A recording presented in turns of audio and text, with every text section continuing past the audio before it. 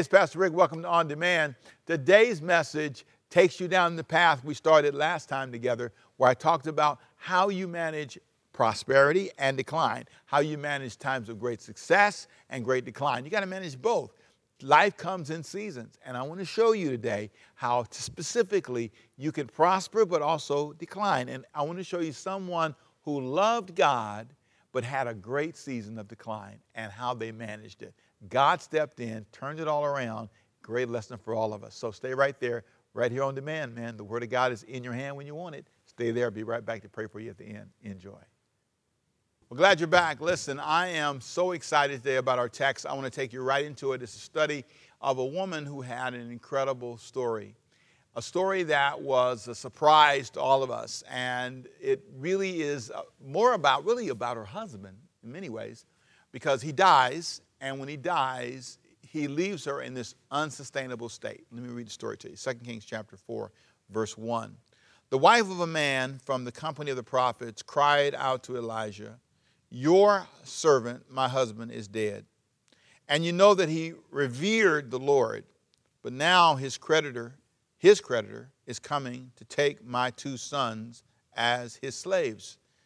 Elijah replied to her, "How can I help you? Tell me what you have in your house." Now, I'm going to stop right there. This is a story about a person who was trusting somebody, a woman trusting her husband. He was managing the resources, but he had acquired debt. Didn't say why, didn't say how much, but it was obviously enough to enslave the family. It's a story about a guy who has obviously some prosperity because he has the ability to get this loan, but something goes wrong. And there's a decline. And that's at the core of our conversation today. There are some things in life that we discover, sometimes too late, we discover they're not sustainable. We discover that you can start something, but there's a payday. There's a moment when you run into a challenge, and that's where we are in this story. Whatever dream he had, whatever thing he was excited about, he didn't think beyond his life. So he dies all of a sudden, doesn't say how, doesn't say when, but he dies. And I love the way his wife describes him. He was a good man. He was a man who was doing well. He was revered, he was respected. And she says, "Elijah, you know he was a good servant, a good prophet." But now he's left his wife in this place because of a decline. And this is the important point I want you to see. You can't have success without decline.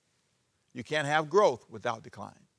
There are seasons where you're going to have a good relationship, but there's going to be decline, a breakdown in communication. Something's going to go wrong. That's part of success. What's interesting is she's left in this place, and now she has to manage the decline. There is a lesson for all of us in that. You will have to, at some point, manage a decline. There is a moment when something will happen, something will take place that wasn't expected. And it may not even be your fault.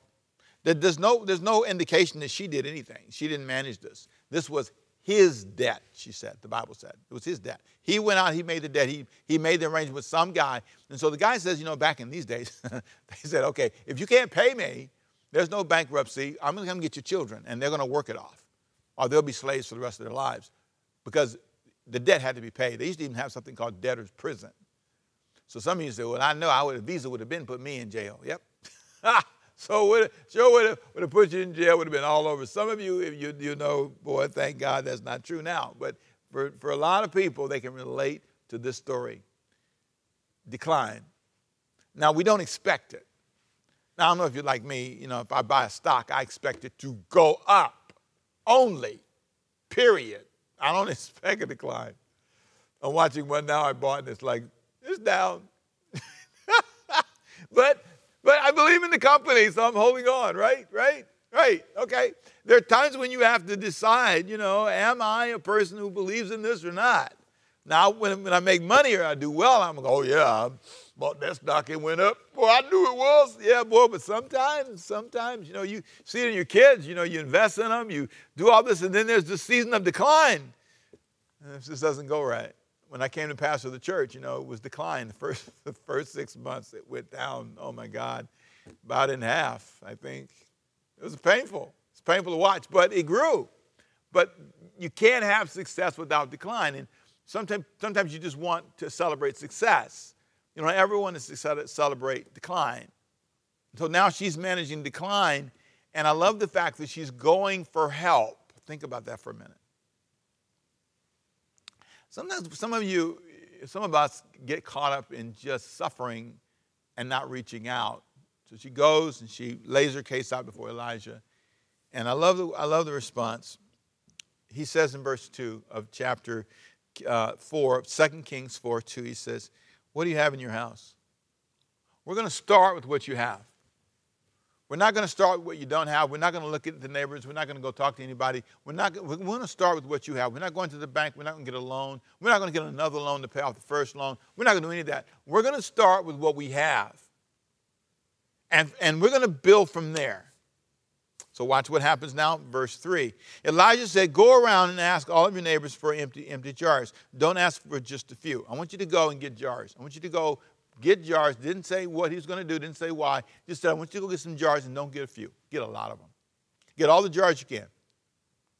So she went and she gathered all these jars, right? And she got all these jars. And the Bible says this. Now watch what happens. She said in verse 4, then go inside and shut the door behind you and your sons.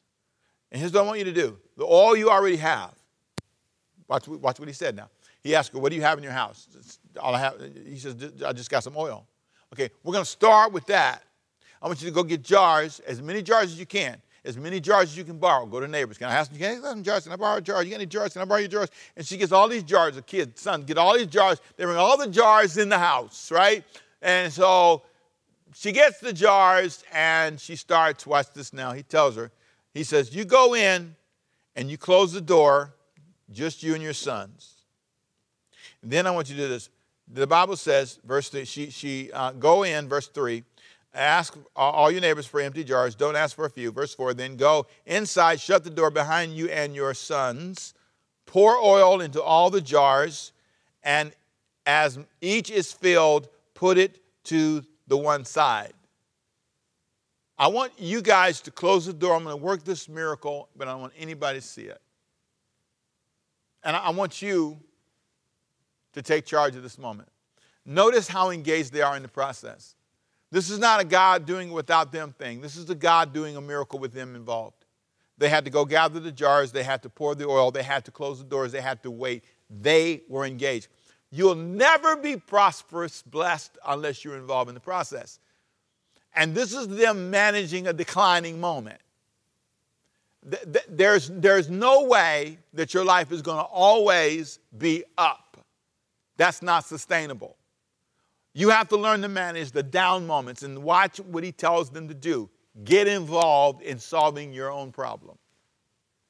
Get involved in fixing your own family, your own issues. I'm going to lock you in the room, and I want you guys to do it yourself.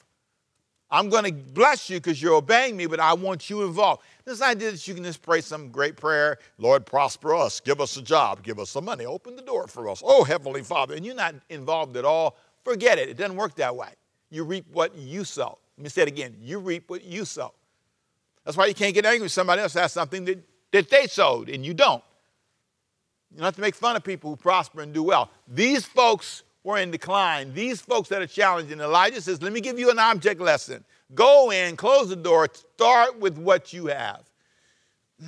Stop dwelling on the education you don't have, use the one you have. Stop dwelling on going to college if you don't have the money, use what you have, your high school degree, use that. There's something about starting with what you got instead of sitting home moping about what you don't have. I don't have a man, but you got yourself. You don't have a woman, but you have yourself. Start with you. Make you amazing. Good stuff. I'd say good stuff. Verse 5. So she left him. She shut the door. She shut the door behind her and her sons. She says, he told me what to do. I'm doing it. Doors closed. They brought the jars to her, and she kept pouring. When all the jars were full, she said to her son, bring me another one. I promise you they were dancing and shouting and happy because this is stuff they can sell, right? This oil. This is going to sustain them. But notice, but he replied, there is not another jar left. That's it. And you can hear, man, I told you to go across the street there. He had some jars. But no, you're only going to get what you gather. Let me say it again. You're only going to get what you gather. One more time. You're only going to get what you have the faith to gather. So the oil stopped flowing. Last drop. Last drop. You know why your life is still declining? Because you ain't got no more jars out. You have no more jars out. There's nothing for God to use. I always say, give God something to work with. That's why the jar gathering was important. God had the jar. He could pour some in. There's nothing for God to work with. Watch this. She went and told the man of God, and he said, go and sell the oil and pay your debts. Go free yourself. I want you to notice this for a minute. And you and your sons can live on what's left. But I want you to first pay off your debt. I have had the privilege and the honor of being a person who's managed millions of dollars over these last several years of my life. That's true. But I can tell you one thing that is not good and not healthy and not helpful is a whole lot of debt. For some of you, the next time you get an opportunity, get out of debt. The next time you get an opportunity, pay off those credit cards. The next time you get an opportunity, make that a goal. First thing he told her to do, he didn't tell her to save first. Pay off your debts first.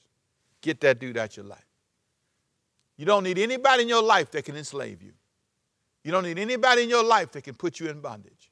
You don't need anybody in your life. You don't need a car that bad, a house that bad. You don't need anything that bad that has you nervous. How much do you owe? And how vulnerable is your family?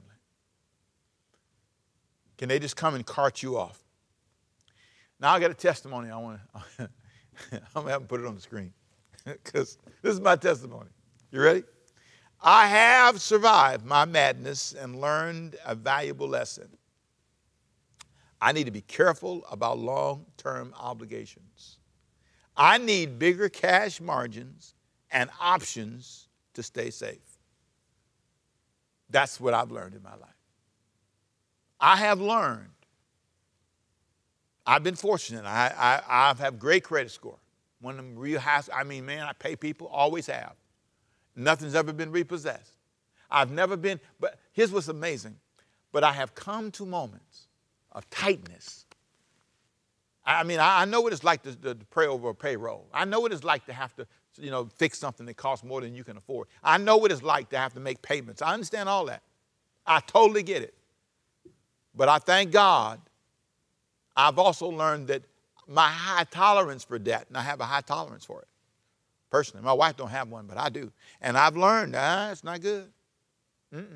No, man, it ain't good for you. You want to deal with it, and you want to deal with it now. You business people, you want to deal with it. You want to deal with these taxes. You want to deal with these issues. You want to deal with your life. You folks want to deal with this. You want to deal with this. Every year you're going on vacation, spending money you can't afford. You want to start saving for it. You want to get in front of it. You want to change your life. Now, I'm not going to say any more. I've said a lot in the past. I want to make some observations about this story that I want you to think about. Okay, here we go. Number one, this is a woman in a vulnerable position. I want you to see that. That is not fun.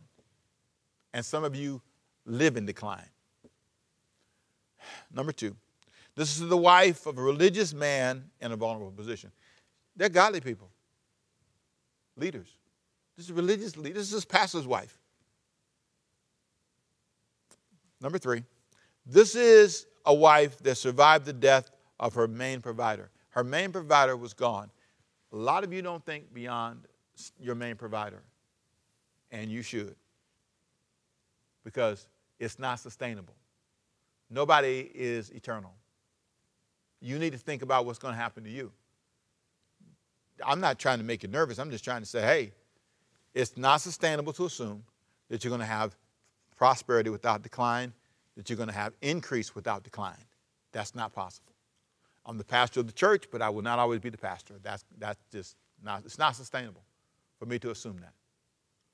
Number 4, this woman left with a debt by her husband that she could not pay.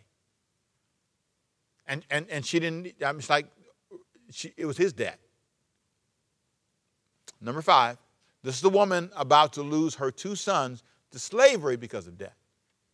Her 2 sons were about to be taken from her. Number 6, this is the woman that reaches out for help. I like that. And that's what some of you need to do.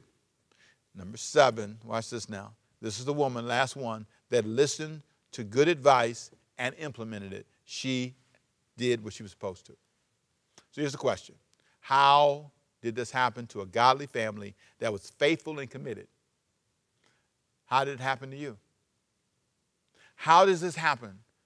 Well, because part of life is, watch this now, watch this, increase and decline. You have to anticipate it. I love a verse where Peter said, and I think he said in 1 Peter, arm yourself with the same mind that Christ had when it came to suffering. You have to be prepared. There's going to be decline. There's going to be challenge. Arm yourself with the same mind. You know, you got to be prepared for it. Expect it. I'm going to have times like this. So what could he have done to protect his family? What can you do so this doesn't happen? Because the decline's coming. The challenge is coming. I'm a big lover of stats and information, so I'm going to put some stuff up on the screen I want you to think about. The average family in our country, what I call the unsustainable truth about most families in America. And this is not sustainable, what I'm about to show you as I close. They have very small financial margins. 56% of Americans can't cover a $1,000 emergency expense with savings. 56% of Americans. If they had a crisis, they could not go to their savings account and get $1,000. 56%. That's over 1 out of 2 people. Number 2, watch this now. If they had to pay $1,000 for an emergency, this is how the average American in this study would have had to do it. You ready? Here we go. 44% of the people who had a $1,000 emergency would pay from a savings account to handle that. Only 44%. 44% would be able to go to a savings account and get the money. 20% would charge on a credit card and pay it over time. 20% would have to use a credit card if they had a $1,000 emergency. 15% would pay the bill and cut other expenses. 15% would have to say, well, I'm not going to pay this, I'm going to pay that now. I'm going to rob Peter to pay Paul. They wouldn't pay their light bill, their phone bill, or whatever. 10% would borrow from a family or friend. Hey, man, can you loan me some money? I need $1,000. My refrigerator broke. My car broke. 4% would have to take out a personal loan. 4%. I want you, I posted the information there on the web. If you pull down the notes, you can see that quote and that survey. I want you to think about this. Because you, if you're not careful, are in one of those down places. And if you don't watch yourself, that's where your life will be. I believe the common trap they fall into, especially religious people, is the assumption that God must protect them without their participation. That's what she fell into. God's going to protect her because he's a godly man. That's what she said. But Galatians 6 and 7 says, no, you reap what you sow. If you don't plan it, if you don't plan for it, if we don't plan for it, then it won't change. It's all about that. Do not be deceived, Galatians 6 and 7. God cannot be mocked. A man reaps what he sows. Whoever sows to please the flesh, from the flesh will reap destruction. Whoever sows to please the Spirit, from the Spirit will reap eternal life. Let us not grow weary in well-doing. For if we do not give up, verse 10 says, therefore, as we have opportunity, let us do good. There's something about being honest with ourselves and saying, you know, man,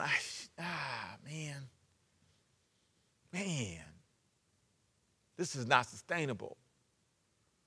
And so pause right now where you can in your life. And I want you to just think about this. If you're in that 54%, if you're in that group that you said, you're right, Pastor Rick, I said 56%. If you're in that group, you need to say, I need to do something about this. Now, here's what you do. First of all, don't feel guilty.